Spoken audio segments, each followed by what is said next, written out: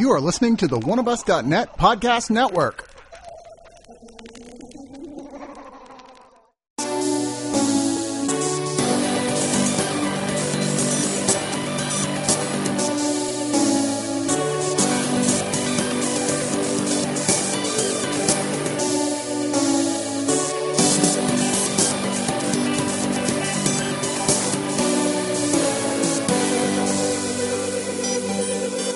Hey, this is part 2 of Digital Noise with Aaron, where we had to split it up. We were just having too much fun talking about all the superhero stuff, so it went on longer. But we're going to talk about all the rest of the movies here, which we have some fun stuff to say here. Of course, Digital Noise is always brought to you by Oscar Blues Brewing Company. Oh my God, Oscar Blues, you're the best. I'm on my second Old Chub Scotch Ale right now, and then I'm going to switch over to Mama's Little Yellow Pills, which I also really enjoy. It's one of those beers like Real as Fireman number 4. If you're one of those people who no, I just like something mellow. That's why I just drink Miller Lite or some crap garbage like that. You know what? Try and have some self-respect.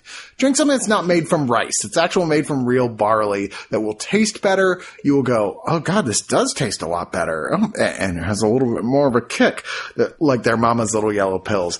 Thoroughly enjoyable. I will officially throw my endorsement behind the Scotch Ale. That's my jam. Yeah, but that's not one I would recommend to your average Miller Lite drinker. No, but Mama's Little Yellow Pills, I will. Go visit them at their brew pubs that are located 2 in Colorado, 1 in North Carolina, 1 in Austin. There's so many beers there to choose from. They're excellent. They do, in fact, and full disclosure, supply us with beer.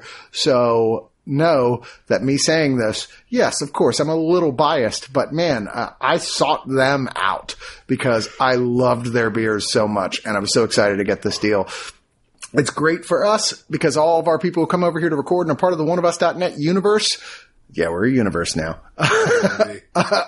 Get to drink for free, and you guys should go out there and you should try it out. You should take pictures. You should at Oscar Blues and at oneofus.net, which is our Twitter, which you should follow if you're not following already, and take a picture of yourself drinking one and say, thanks, guys, for turning me on to this great beer. Don't forget to check us out also on our Facebook page, our Instagram page, our Tumblr page. We got a lot of stuff out there, and Digital Noise is now available on its own on iTunes. If you just want to subscribe to Digital Noise, we have our own iTunes feed. Thank you as well to our subscribers. You know who you are. Thank you so much. I bow to you deeply. And if you're not a subscriber, think about becoming a subscriber. That is why we can do all these shows. The only reason Digital Noise can even exist. This is like a 60, 80 hour a week job, and I have very little time to do much. And no, it doesn't pay a lot. I do it for the love of it, as does almost everyone else in this thing. And if you guys don't subscribe, I can't afford to do it. It's just that simple. So please think about being a subscriber. There's lots of bonus content you get that are in the forums if you become a subscriber. So that alone is a plus. But even if you're like, I don't have enough time to listen to even more shows, hey, you're paying by doing that at $2, $5, $10, or $25 a month for the shows you already know and love, and giving us a little salute. You're going, yes, I salute you, oneofus.net. Thank you. Let's go on to the rest of the reviews. Boy, we're starting off with a winner here. As Aaron just informed me, this movie Blast, directed by not exactly considered to be the high end of directors, right, Albert Pyun. So I could talk about him because I have been familiar with his work for a while. He is, well, first of all, he is a sweet, lovely guy for all that I can tell. He has made about 52 movies in about 20 to 30 years. I think maybe one has ever been good. Uh-huh. No, I give him more than one. Okay. Call 2. They're almost universally piles of shit. But you know what? The dude makes movies, and he has kept making movies throughout his entire life. So go him, but fuck you, Chris, for making me watch him. Okay, so in terms of other movies he did that I liked, he did a movie in 1992 named Nemesis that is actually pretty fun. It's the first time I've ever seen anyone do the thing where they shoot a hole in the floor to get escape. I was like, okay, that's kind of cool. He made Captain America, the first Captain America, not the first Captain America with Chris Evans, but the first Captain America in 1990. And he did Cyborg in 1989 with Van Damme, which I've actually never seen, but I know some people are fans of. But I'm going to give him real credit for his 1982 film, his directorial debut, The Sword and the Sorcerer, which I have not seen since 1982? Probably. But I remember loving it, partially because it was a dude who had a 3-pronged sword, and he could fire 2 of them at people. Like, he could click it and shoot them, and I was like, that's awesome! Oh my god, that sounds like an Albert Pune thing. Yeah. Oh, there was a movie, Radioactive Dreams, that was also a little bit popular as well when he did that. But this is not one of his films that anyone is going to say is a let's go see that. Blast is one of those movies. This came out in 1997 that is, wow, way after the fact, a just shameless ripoff of Die Hard. Shameless, I tell you. Shame, shame, shame.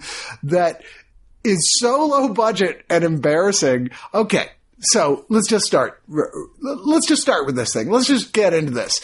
Lyndon Ashby plays Jack Bryant. He's an everyman. But he got in trouble at one point. And despite his history of even being an Olympically trained martial arts athlete, because, you know.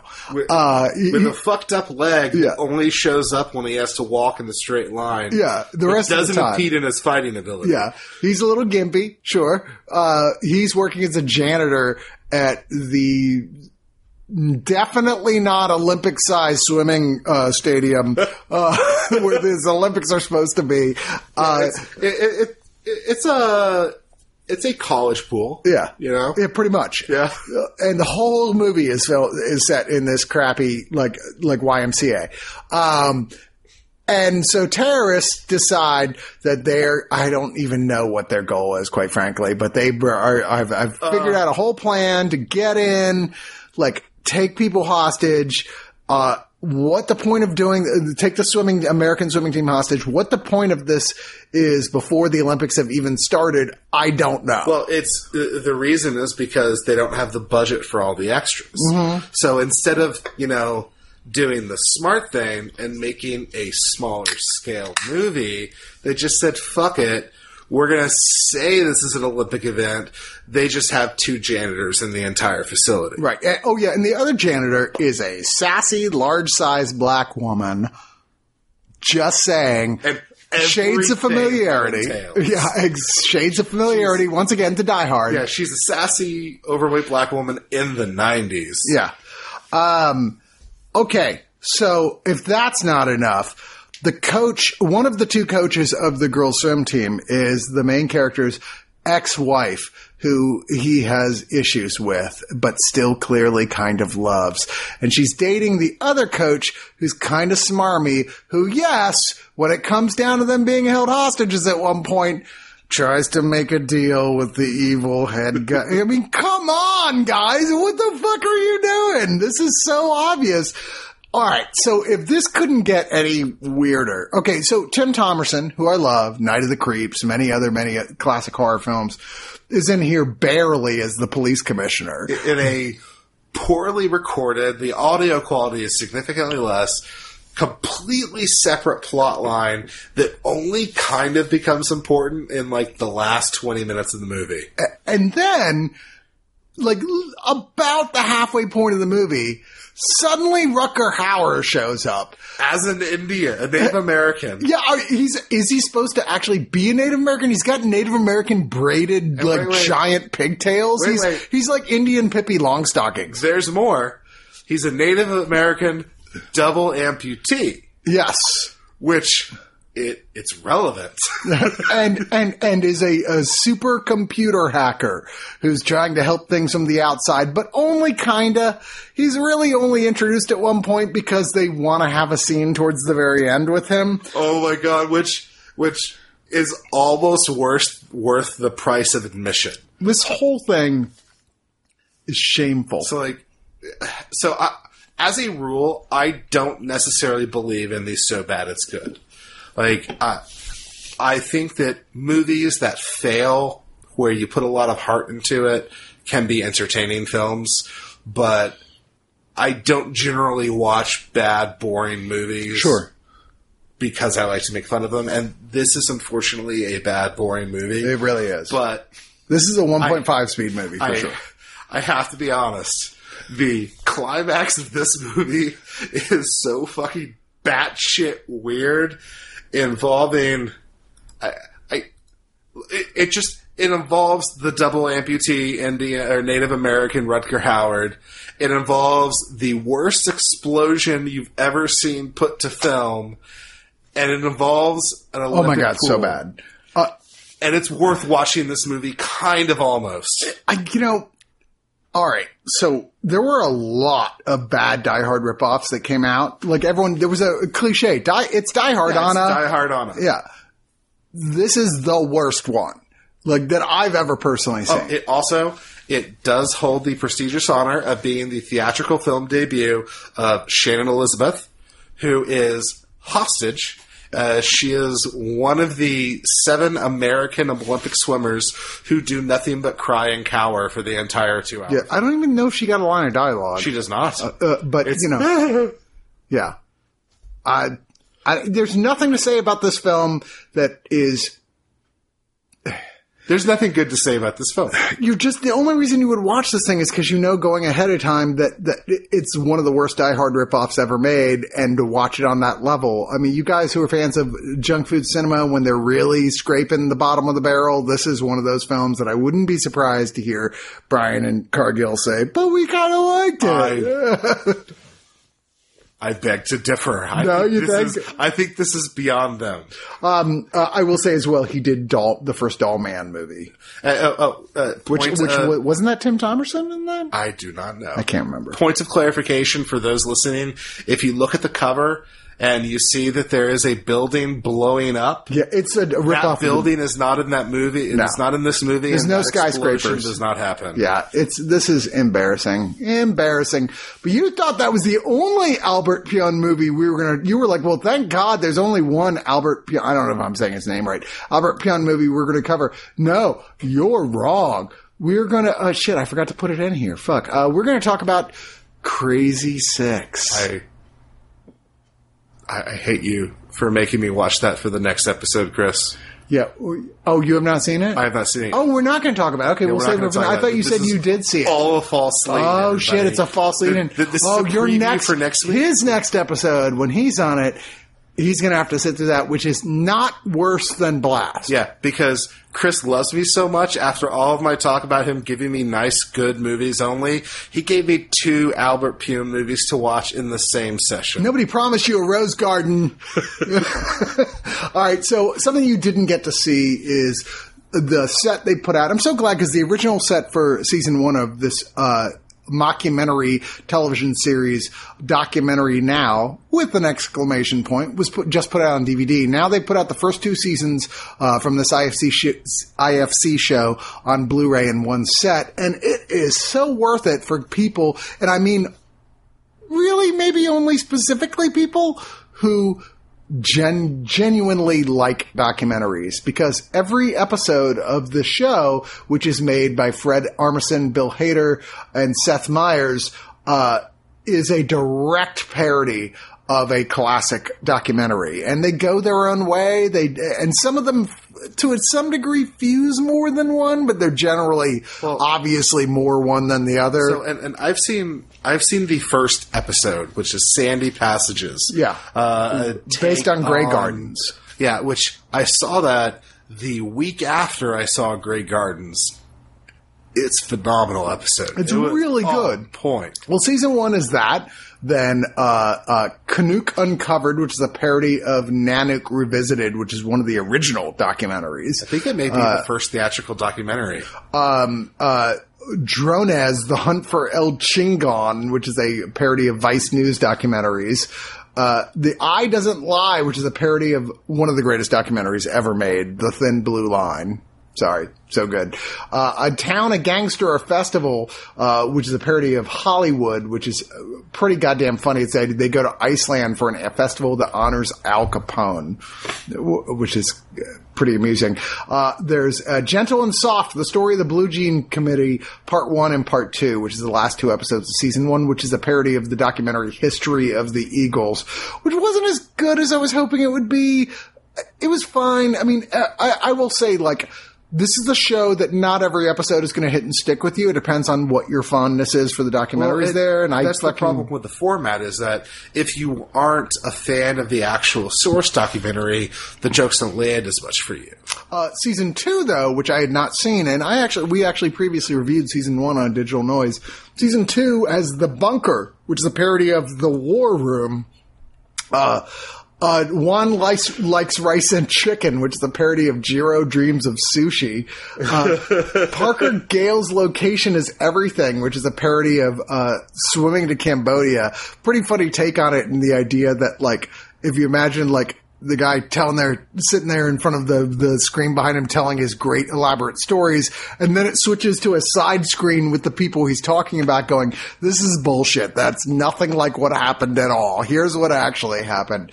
Globesman, which is a parody of a very old documentary called Salesman, which won, I believe, best documentary when it came out at the Oscars. Final Transmission, which is a parody of the Talking Heads' Stop Making Sense, which is so genius I don't even know how to start. It's so good.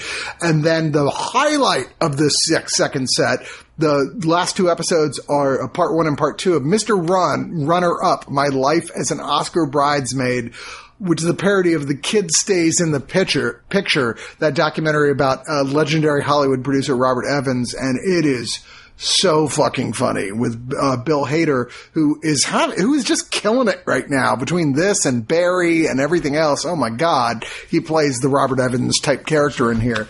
It is so funny. This is not going to be for everyone. This is, like I said, once again, specifically for people who actually really do appreciate documentaries. This is more subtle than a lot of other stuff is. It definitely has a sort of like, definitely not as goofy as Spinal Tap, but a vaguely Spinal Tap feel to a lot of these. It's IFC. IFC specializes in this niche stuff. If this is for you, just by Chris and I talking about it, you're excited for it and you're wanting to check it out already.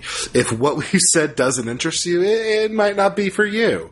Like, you really do have to be that person who loves these documentaries and enjoys them being sent up. And I will say that I don't feel like you have to have seen the specific documentaries, but have a feel for, like, I watch a lot of documentaries.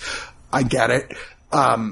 It doesn't hurt to have seen the specific documentaries, but they all have their own totally goofy element that none of the documentaries require for you to have seen the ones to get the jokes. Although I have to admit, so I haven't seen it, I'm going to. I will almost assuredly probably either watch the episode, then go watch the real documentary, or do the reverse for each one just so I can see them all. Because I've seen maybe 3 of the documentaries they parodied. And it's fun. It's a fun challenge to go watch them. Yeah. Generally speaking, the documentaries they're listing are all legendary. I don't know if I'd recommend History of the Eagles to anyone, but generally legendary documentaries that are well worth your time. Certainly, once again, I can't recommend it enough. Thin Blue Line, if you've never seen that. Swimming to Cambodia with Spalding Gray, really terrific. Which is just one man on stage. Talking Heads, Stop Making Sense, I would say is the greatest music concert film ever made. It's a tall order. I kind of feel like it's hard to say it's not. It's pretty goddamn good. And then The Kid Stays in the Picture, maybe my favorite documentary about Hollywood ever made. I mean, not about movie making, but about Hollywood. Yeah, Hollywood. Yeah. I mean, my favorite documentary about movie making is Jodorowsky's Dune. Really? Yeah. I would have assumed you went for Heart of Darkness, but Jodorowsky's Dune is a great answer. I know. Thank you. All right, let's move on. You're I know my taste is good. Another movie that you saw a while ago, but you haven't seen in a while, is Cradle Will Rock. This is a new Blu-ray release of this film coming out from Kino Lorber. It's one of those films I remember seeing in the theater when it came out back in 1999 and going, man, I feel like I should like this movie more. I feel like I'm not old enough for this movie is how I felt about when I saw this movie. Like this is not made for me yet, and maybe someday it will be. So I was excited to ask for it when they were like, hey, it's available now. I was excited to get a chance to watch it again. And I'll be honest, coming back to this movie, directed and produced and written by Tim Robbins, and it's still not really totally for me. I have to admit, I actually really enjoyed the movie. Now, I will admit, it's, I have no other way to put this, and this is as a hardcore left-wing commie. It's liberal propaganda. I mean, it's exactly what Tim Robbins would do. It's the Red Scare, when they were going after any kind of, at this time it was playwrights for being communists and bringing them in and questioning them. Yeah. And you know what? Us artists and creators, we get to stand up for what's right and power to the people, and it's true. All that. And it's a movie about plays and acting in New York the way every other movie like this is a movie about Hollywood and making films in LA. There's 8,000 characters. They're all played by some of the greatest actors of that time. It's an enormous list They of great all actors. put in amazing performances. But it never really gels. There's together. not really a story. It's like, I mean, there is a story. It just has no is. emotional center. It never really... The characters... All right, so... Robbins worked with Altman on The Player. Robert Altman on The Player. This is clearly his... I learned a lot from working with Altman. Yeah. I want to make a Robert Altman film. It is such a Robert Altman film. Yeah, but... And even with Altman, I'm like... Altman is a mixed bag for me. I'm like, even a lot of his films that are widely loved, I'm like, this is not as good as people say it is. Partially because they don't always gel all these huge separate elements together. I will still argue that The Player is absolutely his best film. But this particular one follows initially... what's her name? Emily Watson playing Olive Stanton, who's like a homeless girl who wants to get a job with the Federal Theater Project, which is a point where the government was subsidizing theater. And a lot of people were not exactly happy about it because the theater was filled with like socialists like Orson Welles, or at least like people who people perceived as socialists. Non-capitalists. Yeah, who were like, oh, we have things to say. It's like, well, if they're not just straight up wave the flag promotions, if they have questions about like things, then we're not interested. That just sounds like communism to me. Meanwhile, Hank Azaria, in a side story, is a playwright who's literally having hallucinations while trying to work out his new, very socialist musical about, like, unions. Union strike breaking. Which is actually what this is named after, that real thing. His character, Mark Blitzstein, is a real life person who wrote a musical called The Cradle Will Rock, which is largely deeply respected, but it never really got the run it deserved because of the time period when it came out.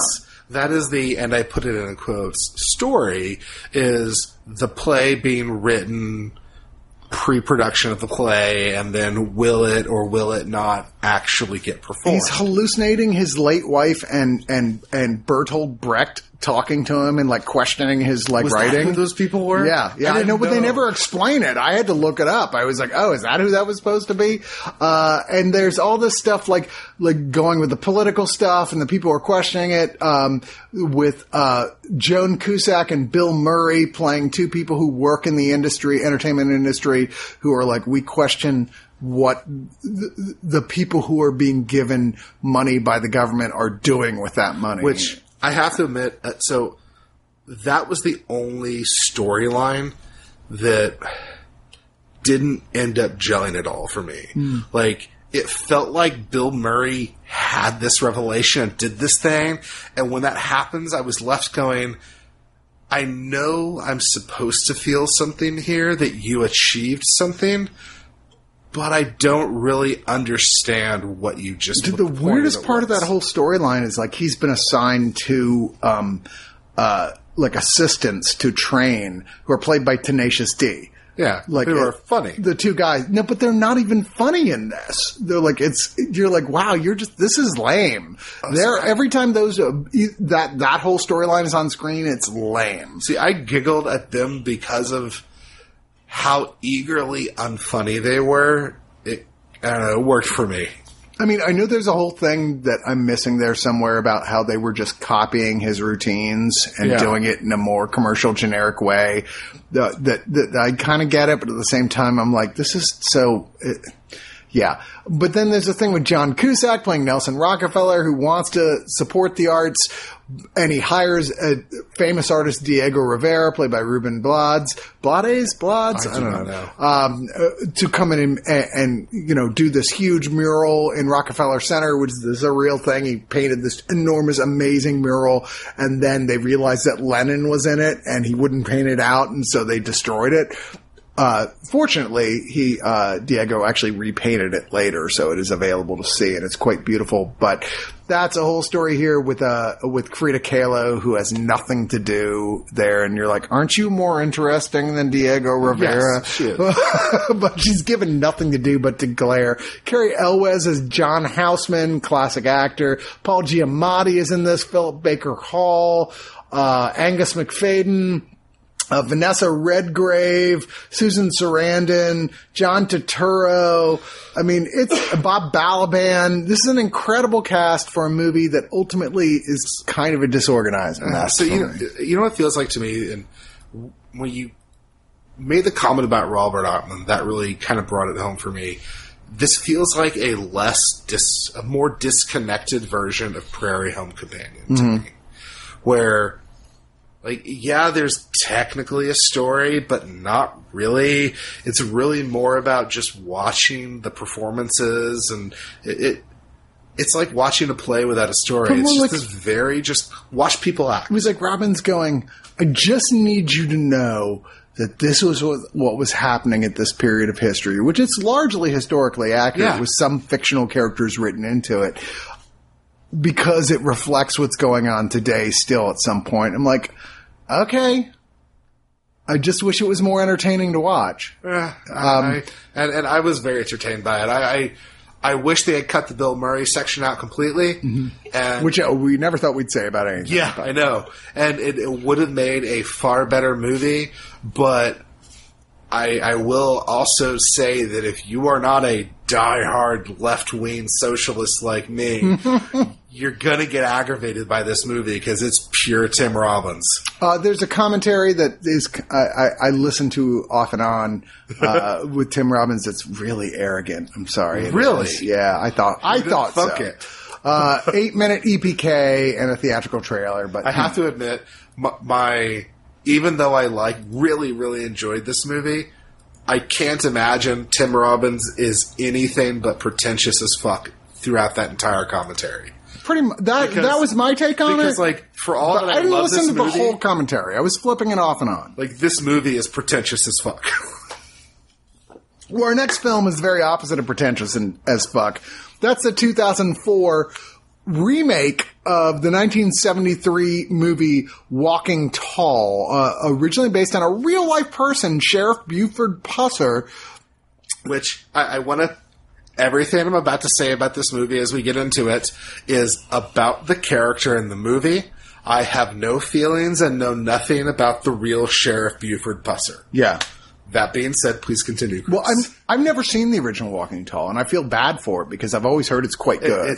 It's a classic. People have talked about it for a while. And Buford Pusser is an interesting real-life person, and it's interesting that this remake, that even though it renames the character and has Dwayne Johnson at this point credited as The Rock playing him, the real-life Buford Pusser was a professional wrestler before he became a sheriff. So it was kind of like, oh, well, that's an interesting turnaround. But a lot is different. This is not very close to the original Walking Tall, apparently. Moved from McNairy County, Tennessee to Kitsap County, Washington, United States. The Rock plays U.S. Army Special Forces Sergeant Chris Vaughn, who's coming back home after the war to his hometown. He started looking at work, finds out the cedar mill that supported the whole town is closed down 3 years prior after the guy who owned it died. His heir, played by Neil McDonough, has closed it, took the money to open a brand new casino, and now basically it's Back to the Future 2. It's kind of ruined the town. There's like prostitution and drugs everywhere. See, I would have gone Roadhouse. Yeah, now you have to say it like this. Roadhouse. And he is not pleased but he's trying to be nice about it at first. In fact, even accepts an invitation from Neil McDonough, who was indeed a childhood friend of his. Like, come to the casino, I'll hook you guys up. And he does. They're like, come on, man, all drinks on the house, have fun, I'll give you a credit line, whatever, don't worry about it. But it's not long before he figures out, hey, the gambling's rigged in this casino, and I ain't gonna take that, cause I'm The Rock, and I don't put up with that kind of shit. Starts a big fucking Roadhouse type brawl. But he gets his ass motherfucking handed to him. Because there's like 40 dudes. And despite the fact that his ex-girlfriend, Ashley Scott, is there as a stripper, he gets handed out. In fact, it gets pretty much put into a hospital. Well, they explicitly leave him for dead. Yeah. And go, yeah, if you weren't The Rock, you would have died. And then the rest of the movie is the revenge. Well, it's The Rock revenge becoming the worst right-wing or the worst right-wing cop you've ever seen. Yeah. Who is, like, he abuses his power, he destroys people's vehicles and property without cause, he fucks a stripper in his office. Yeah, the whole thing, like, he goes, hey, guys, here's what's going on. And this guy is evil, and do you really want to put me in? Because he's put on trial for destroying the casino, which he totally 100% went in and did. And they're like, or should I be sheriff? And they're like, you're sheriff! And the thing that got me, too, is, so, like, at least in Roadhouse, the bad guy was a bad guy. Yeah. In this movie, the bad guy really doesn't do anything explicitly bad until after The Rock starts messing with him. Like, yeah, his men did really horrible things. As a criminal mastermind type goes, he's pretty affable. Like, I still don't know what he was doing evil. Except I mean, his casino was like illegally ripping people off, and is that it? That's pretty much it. That's it. That and the fact that like the town got filled with hookers and shit because he changed their major money source from like a logging thing to a casino. But so like I spent the entire movie just going like, yeah, like I couldn't get my head around it. I was like, you're just a terrible cop, and my wife was cracking up laughing because she's like, well, Aaron, he's doing this because of this. And I'm like, yeah, I know he's doing it because of that. You made your wife watch this film? My wife watched this with me. I'm so sorry. Please extend my apologies. And she kept going like, no, this is his justification. I was like, no, I get why he did that on a personal level, but he's a cop now. Yeah. He's supposed Should to be different uphold rules. certain rules. And that's why you're a cop. It's not any better that fucking Johnny Knoxville is playing his childhood friend's sidekick who is... There's no reason for him to be in this fucking movie. He's just annoying as shit in every scene he's in. That's because this was right when Jackass was coming out. Yep. So he was there. But, point of fact, there's a scene where Neil McDonough is driving in his like sports car with a hot chick. That's Colby Smulders. Yes, it is. Yeah. I was like, look at that! Look who that is! This is not good. I have no idea why this MVD is putting out a re-release of this fucking thing. Why is this getting released? A special edition. This is not a good movie. And I remember, I did not see this when it originally came out. I remember the other guys from Spill at the time did, and I was not at this thing, and they're like, it's not too bad. You should see it. No, you're wrong. This movie is fucking awful. I will say this. It ends in a relatively decent, quite lengthy gunfight, but it feels like a send up to some of the old 90s and 80s action films we got. It's not like the action's... It's not worth the rest of the movie. It's not like the action's horrible. It's just okay. It's just okay. Yeah. It's like, it's nowhere near as good as the moments, which even then is just moments, but really well done moments in something like The Rundown. Yeah, I was going to make the same comparison. Well, here's the thing, though. This is before The Rock became a legitimate actor. Well, he's literally just called The Rock here, not Dwayne Johnson, so that's a big This is one of his clip. first movies. He's still Dwayne Johnson. He's a charismatic guy, but he hasn't yet figured out how to be the super charismatic, lovable guy that he is today. Agreed. You've never seen him grimace so much. Nowadays, we're like, even in scenes where he should be grimacing, he always kind of is smiling because that's his thing. We've learned that if he has fun, we have fun. Yeah. his character doesn't have fun. Is never having He's fun. trying too hard to be serious and be a terrible, terrible cop. But that being said, there's an audio commentary by The Rock on this motherfucking thing, and a separate comment. He gets his own commentary. There's a commentary by the director, editor, and director of photography. There's a stunt EPK. There's 48 seconds of bloopers. There's an alternate ending, which isn't all that alternate. A photo gallery. There's 3 deleted scenes and trailers. I mean, if you were a fan of this movie, Martin, Corey, hey, here's your ultimate edition of that movie. There you go. It's what you've been waiting for. The ultimate Walking Tall experience is now yours from MVD. You know, whatever. It even comes with a slipcover. There you go. They went crazy. Speaking of Corey Coleman and movies I didn't see when we originally were screening stuff at spill.com, and I meant to, and I don't know if I meant to. I probably had to work or something. There's a movie that he saw that I remember he hated so much he wouldn't shut up about it for like 4 years. Like literally, it may have been The Real Deal when we first saw it. I don't even remember our old public access show we used to do together. Those guys are now on Double Toasted. I know we reference people that some of you people may not have heard of. Doubletoasted.com is where pretty much the rest of the other half of spill.com's Double people Toasted went. and Junk Food Cinema. Yeah. But I remember he hated it so much. It was just it was our way to aggravate him, was just to mention it. And that movie that I had never seen until this recording session, well, not this recording session, until this setup for this recording session, was Van Wilder. Man, I have a completely different background with this movie. This came out when I was a freshman, I want to say, in college. I was the perfect fucking audience for this movie.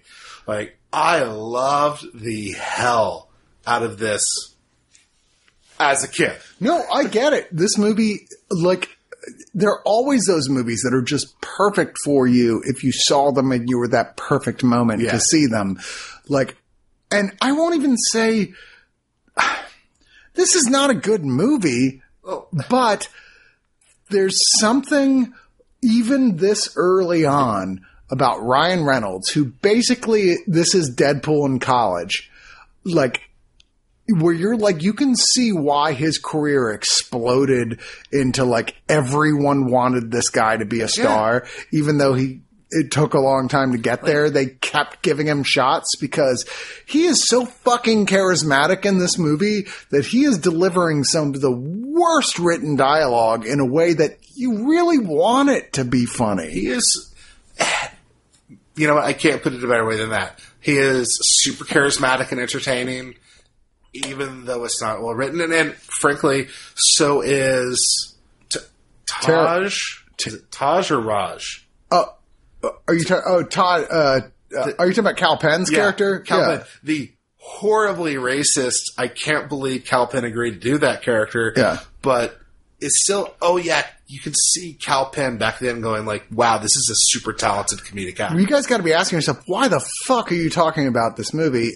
They put it out on 4K, if you can believe that. I wanted to ask that. Why?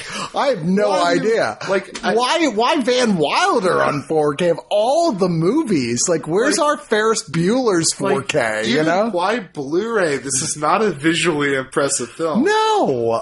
So one thing I want to say, that we're talking about the movie, and we jumped right into Corey hating this and how good Ryan Reynolds is in it. But the thing that I cannot overstress is that in today's era, this movie is super problematic. Oh, yeah. It is rapey, sexist, it's not racist. it's not as bad as I thought it was going to be, but it's still pretty bad. And keep in mind, this is National Lampoon's Van Wilder, which I don't even know. I couldn't even tell you the last. I think maybe Christmas Vacation was the last good National Lampoon this was movie? like the death knell. I think this may have been the last theatrically released National Lampoon movie. Yeah. Because there was this, and then they just went straight to DVD after this. And this was like another attempt to chase the fading traces of their success with Animal House. Where a guy at a college who's been going there, I think they said 7 years. I think it's like 10. Is it 10? Okay, so Ryan Reynolds is that guy, Van Wilder. He's Doofer from Sorority Boys, because, yes, that's where my mind goes. He is the son of a actual previous guy who was in Animal House. Good Lord, what is his name? Tim Matheson. In fact, Tom Everett Scott is in here as well. Who is like a super rich guy, so who's totally unaware and unconcerned with whatever his son's doing in his life, doesn't realize, yes, my son's still, literally doesn't realize his son's still in college and that he's paying for this expensive, huge college. To jump in, did you see Aaron Paul in this movie? Twice. Yeah, twice. Who has the same line right both times. He's over there, man. He plays a character credited as wasted guy. Yep. I only say that because both his lines are to the dad. And he's actually kind of really funny. I mean, for what it was. You got to get your start somewhere, right? Ryan Reynolds, yes. So he is like not portrayed as a loser. He's portrayed as the superstar of the college. Like everyone loves Van Wilder. They're like, oh my God, he's the best. His college apartment is basically like the best man cave of all time. It's amazing. Only, the only comparison would be what, happens when Eddie Murphy's not looking and coming to America to his apartment. Yeah. With the neon signs and the jacuzzi. He's living high and he loves it. He barely goes to classes, but he's there enough to be able to stay in college, basically. He just doesn't want to graduate because he doesn't want to move on to being an adult. And when a journalist played by Tara Reid is assigned by her boss, Tom Everett Scott, you want to be a serious journalist. Even great journalists started off with doing crappy stories in college. We want you to figure out what's the deal with this Van Wilder guy. She, of course, slowly over time starts falling with him for him, despite the fact that her boyfriend is a complete frat boy dick. He's a generic Lampoon's boyfriend. He's a generic, like frat boy rapist dick. Bad guy. Whereas like Ryan Reynolds is kind of a frat boy dick, but like the frat boy dick who like is not a dick. He's the guy who's like, I'm a dick, but only to people who deserve it. To everyone else, I am kind of like Gandhi. And so Ryan Reynolds' dad comes in, gets Aaron Paul, and says, you know what? I'm tired of wasting money on you. You're cut off. And so Ryan Reynolds has to basically figure out how to support his lifestyle by being a party planner. Yeah. And which has a few funny moments. Yeah. Like I have to admit, like I laughed. I won't deny that I laughed. No, I had a few chuckles during this. Like, it's just... For every one laugh, there were 7 horribly offensive, unfunny scenes, and the grossest, least funny, gross-out gag in any gross-out comedy. Are you talking about the having sex with the old lady gag, or are you talking about... I was okay with you're talking about the gag. Making the dog fuck the pastries. I wasn't going to spoil it. I actually kind of thought that was funny. I gotta admit, it was the cream-filled donuts. Yeah, I kind of enjoyed that. Like, actually. I thought the gag of the giant testicles to the small testicles was funny, but the actual reveal went on way too long. Agreed. It totally did. This is a mixed bag to say the least. This is not a good movie, but honestly, kind of worth watching if you're a Ryan Reynolds fan to figure out why this guy exploded the way he did. And it's also kind of fun to watch a Tara Reid movie before we all realized that Tara Reid was kind of a broken person. Broken. Yeah, that's because like I remember when this came out, I legitimately was excited for the next Tara Reid movie. Oh my God. Yeah. It says something. So why would you buy the 4K? I don't know. Almost all the supplements from the 1080p Blu-ray have been ported over. Not even all of them, apparently. Which is another like, okay. You know what? If you want to watch some sweet, sweet topless study aids in 4K, that's why you would get it. These are 480p, like way upscaled video on the release. It's not even like really pre-made, but I mean, it's just the same shit that was on the previous one. I mean, oh, I bet it was the same that was on the original DVD release too. There's no real reason to get this thing unless you just feel like this is the thing I gotta have. I guess it's better looking than the Blu-ray. There you go. Our last movie, thank God we can talk about something that I actually want to talk about because it's enjoyable, is one of my favorite movies of this year, and I totally acknowledge this is not going to be everybody's cup of tea. I get it. This movie, How to Talk to Girls at Parties, is the very definition of a cult film. Well, so it has to be said, it's made by the guy who made Hedwig and the Angry Inch. Yeah, which is also the very definition of a cult film. Which John Cameron Mitchell. The vast majority of people probably haven't heard of it. If you're on this site, I'm hoping you have. Yeah. You should see it. It's great. Oh, it's so good. But I've watched it like 20 times. It's Hedwig and the Angry Inch. But this, by the way, is pure Chris cinema because it's a mid-'80s punk rock. Like not even mid-'80s. It's like mid-'80s? It's like early 80s. Is it early 80s? Yeah. Okay. But it's a punk rock alien art film? Yeah. Alien musical art film. Yeah. Yeah. Alex Sharp, who is largely known as like a theatrical actor before this. I don't even think I'm not even sure if he was in a film. I think he was on a BBC TV show or something. He was, like, after a long search, was cast as young Neil Gaiman, who, by the way, is the guy who wrote the short story that this is based on and was deeply involved in the making of this film. He's a comic book, punk rock artist. He does zines, fanzines, where he does the art form. He's got a whole group of friends that are total punk rockers, and they're out there, bicycling around, having fun, saying, fuck you, anarchy in the UK. It's in London. Or Croydon, I'm sorry. Which is, I guess, 30 minutes. I'm a dirty American, I don't know the difference. It's like 30 minutes from London. And, I mean, they're having fun and what have you.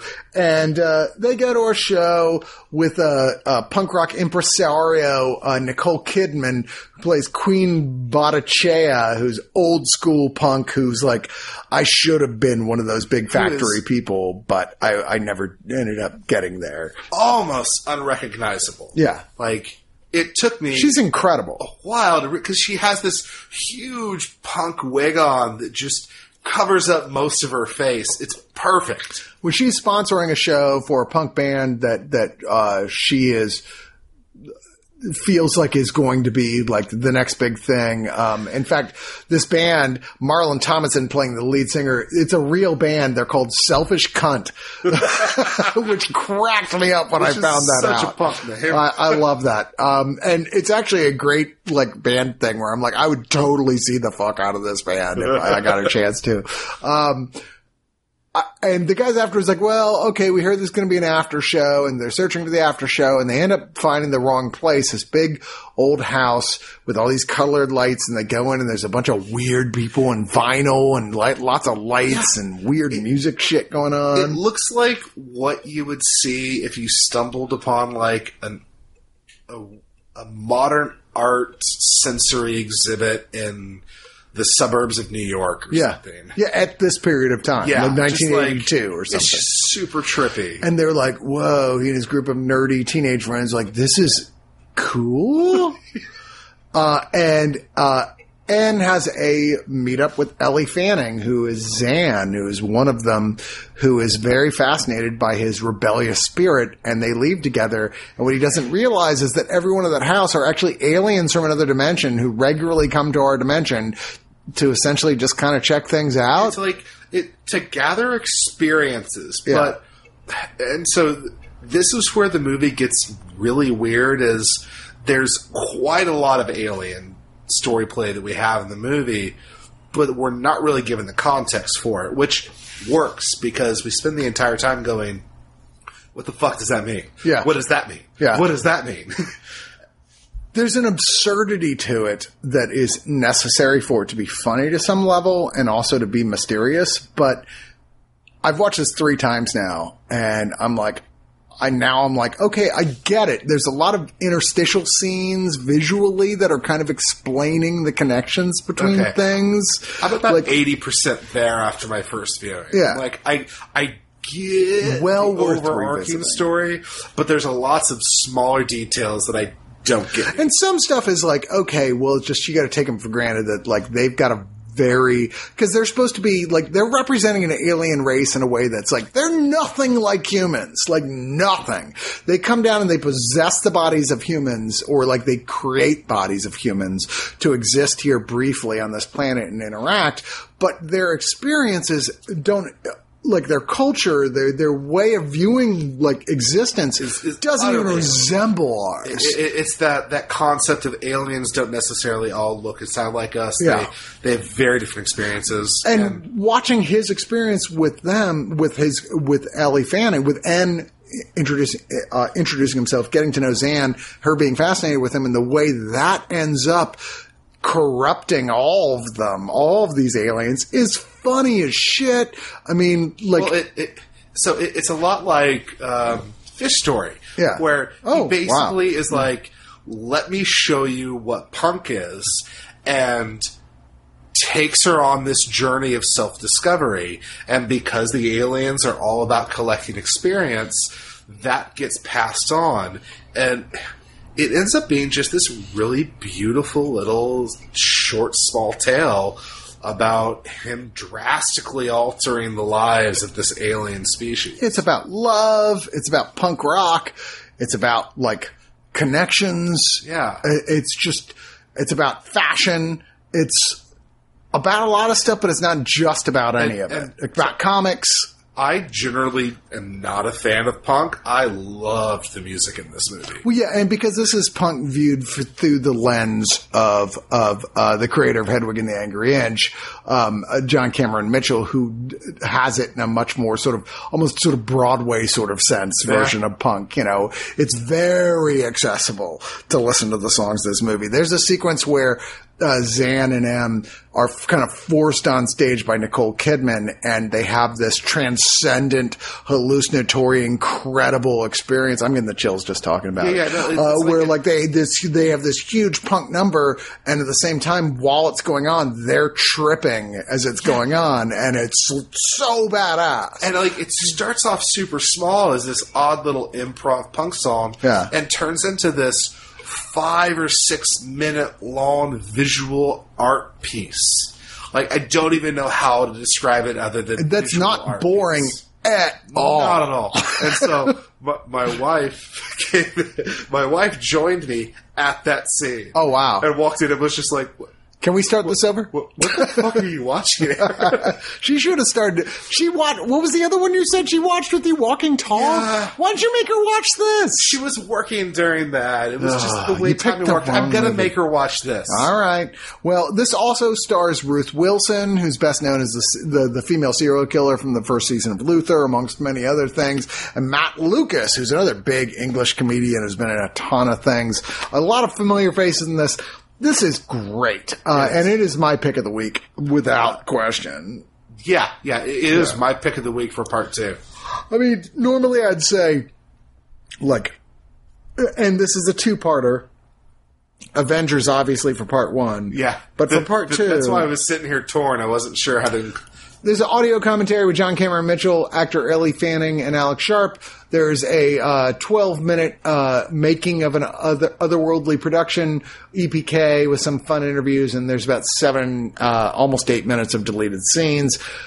I wish there was more. This is one of those movies that I spec'd in 20... I would be shocked if in 20 years there's not a Criterion edition of this film. Once enough people have had a chance to see it and appreciate how clever and smart this movie is. Never going to be for everyone, but neither was Repo Man, and they put that shit out. This is one of those few movies that I kind of mentioned when it happens that I'm buying this movie. Yeah. Definitely. Awesome. I loved it. I will be showing this to everyone I know. I will be forcing motherfuckers to sit down and watch this movie. Same here. But that is I know 3 people I'm going to make watch it. Indeed, right? You know those people. You know who they are. You're like, you're going to love this. All right, so that's it for Digital Noise Part 2 with Aaron. Thank you so much for joining me once again. My pleasure. A gentleman, a great reviewer, and a funny guy. Is there anywhere they can find you online you want them to? I am on Twitter under Father Baldur, and I'm on Instagram recently after a long hiatus and enjoying it under Mute Saint. That's MUTESAINT. Don't ask. It started in high school and it just stayed with me. Fair enough. All right. Well, we will be back in another week or two with more Digital Noise. Thanks for supporting oneofus.net and our podcast. Don't forget to check us out on iTunes. Don't forget to drink Oscar Blues. And please, I'm begging you to become a subscriber. I can't even tell you. I need you to become a subscriber. Am I being needy? You know what? Please do, because it's the only way that I get to talk about movies with any kind of legitimacy. If not for this, then I just have to have this geekery, and it spills over at work, and I talk to random people. He's going to get fired if you don't become a subscriber. Yeah. Do you want that? He has 2 kids. You're going to let his kids die because you didn't subscribe? Jesus. My little babies say subscribe, please. See, that was needy.